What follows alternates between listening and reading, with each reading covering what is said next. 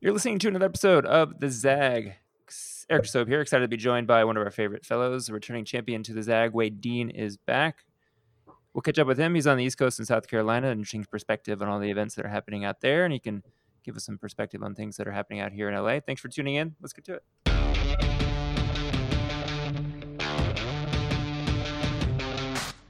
Yeah, Wade, I feel like when we touch base, different priority each time. This time I feel like it might be COVID, and you being in South Carolina on the East Coast in general, there's a lot more concern going on. What are you feeling and hearing being out there? Let's see. I am between South Carolina and Georgia, so I'm hearing a whole hell of a lot. In South Carolina, the numbers are going up. It seems like there's a new peak every day. The thing that frustrates me on a personal level, both of my parents are in their late 70s.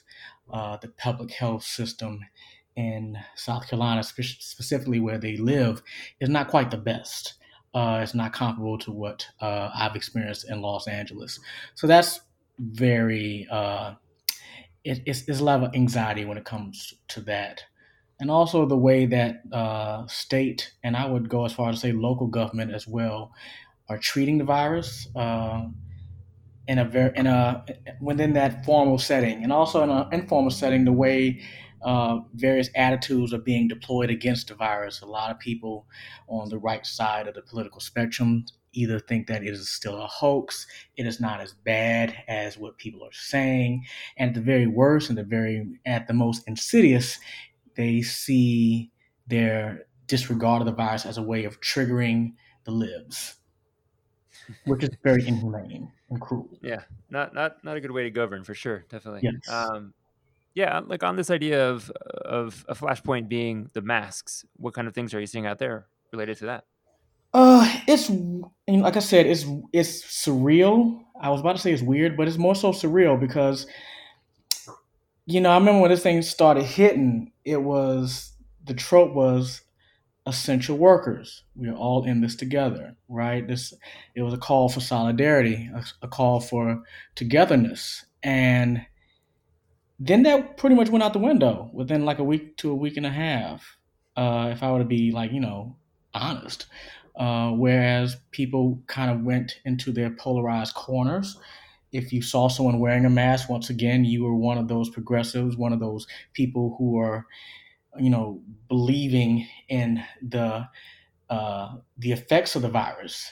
But also, I mean, if you want to put it within a gender lens, as people would say that maybe you need to man up. Maybe you're not. It's a sign of weakness. You know what I mean?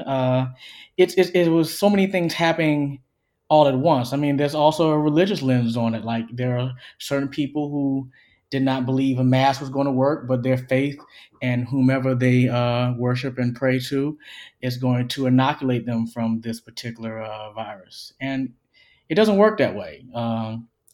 Everyone's decisions, in fact, impact everyone. My decision impacts someone who I will never even meet.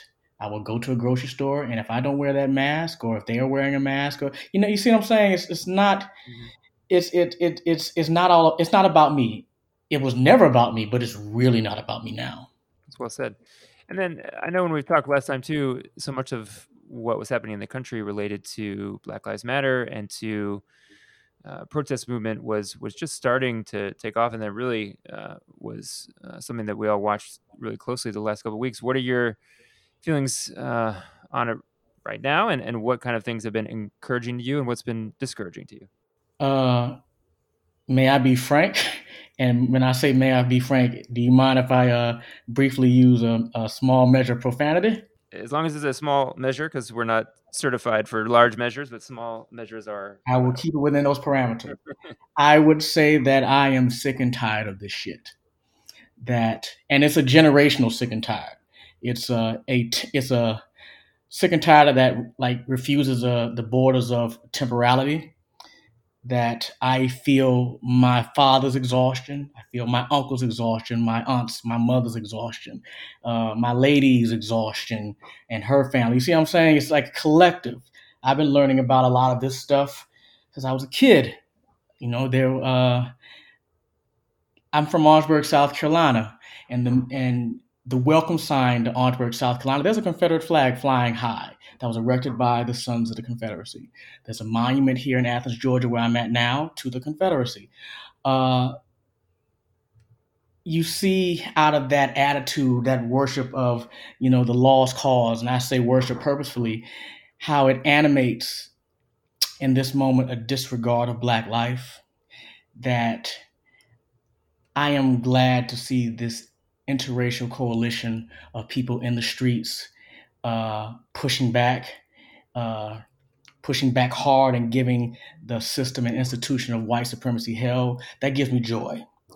But also, because I'm a scholar, or at least I'm trying my best to be a scholar every day and trying to learn how to ask better questions, I see historically how this thing is going right now. And it makes me nervous because I don't put anything past those who are invested in white supremacy,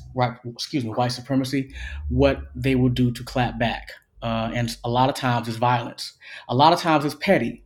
For example, in Atlanta, you had last week members of Atlanta PD say, you know what, we're not going to come to work because you want to hold us accountable.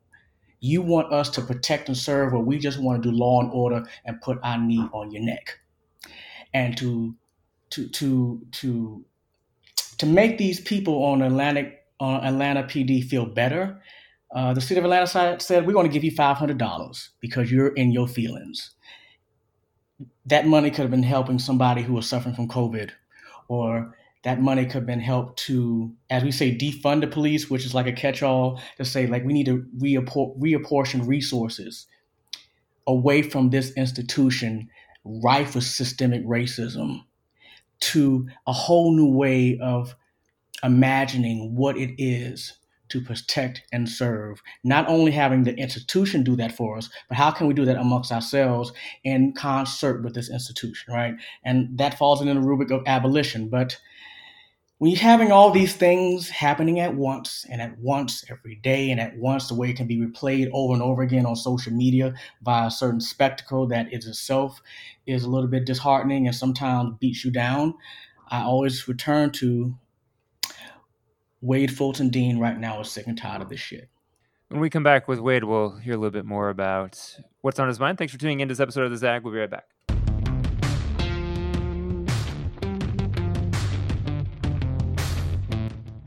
Wade, did you make it out to the beach this weekend? I know you were trying to get out there. Oh, I guess I did post some pictures. Yes, this was a last minute trip. My fiance, her family has a beach house in Topsail Island in North Carolina, and we made that 6.5 hour drive. And personally, it was restorative. It was necessary. I tend to be more focused,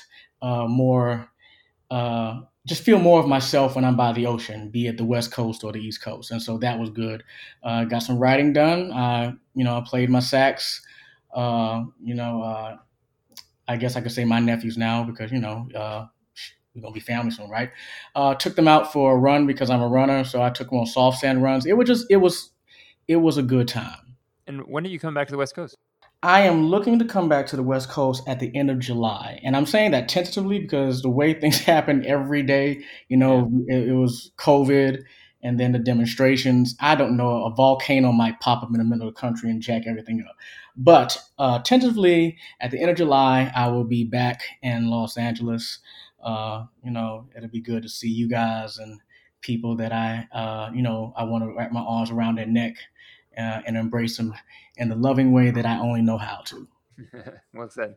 Listen, thanks as always for coming on. Stay safe out there. And thanks everyone for listening to this episode of The Zag. Catch all the past episodes, all the places you get your podcasts, SoundCloud, Spotify, Stitcher. They're all there. And until next time, we'll catch you soon.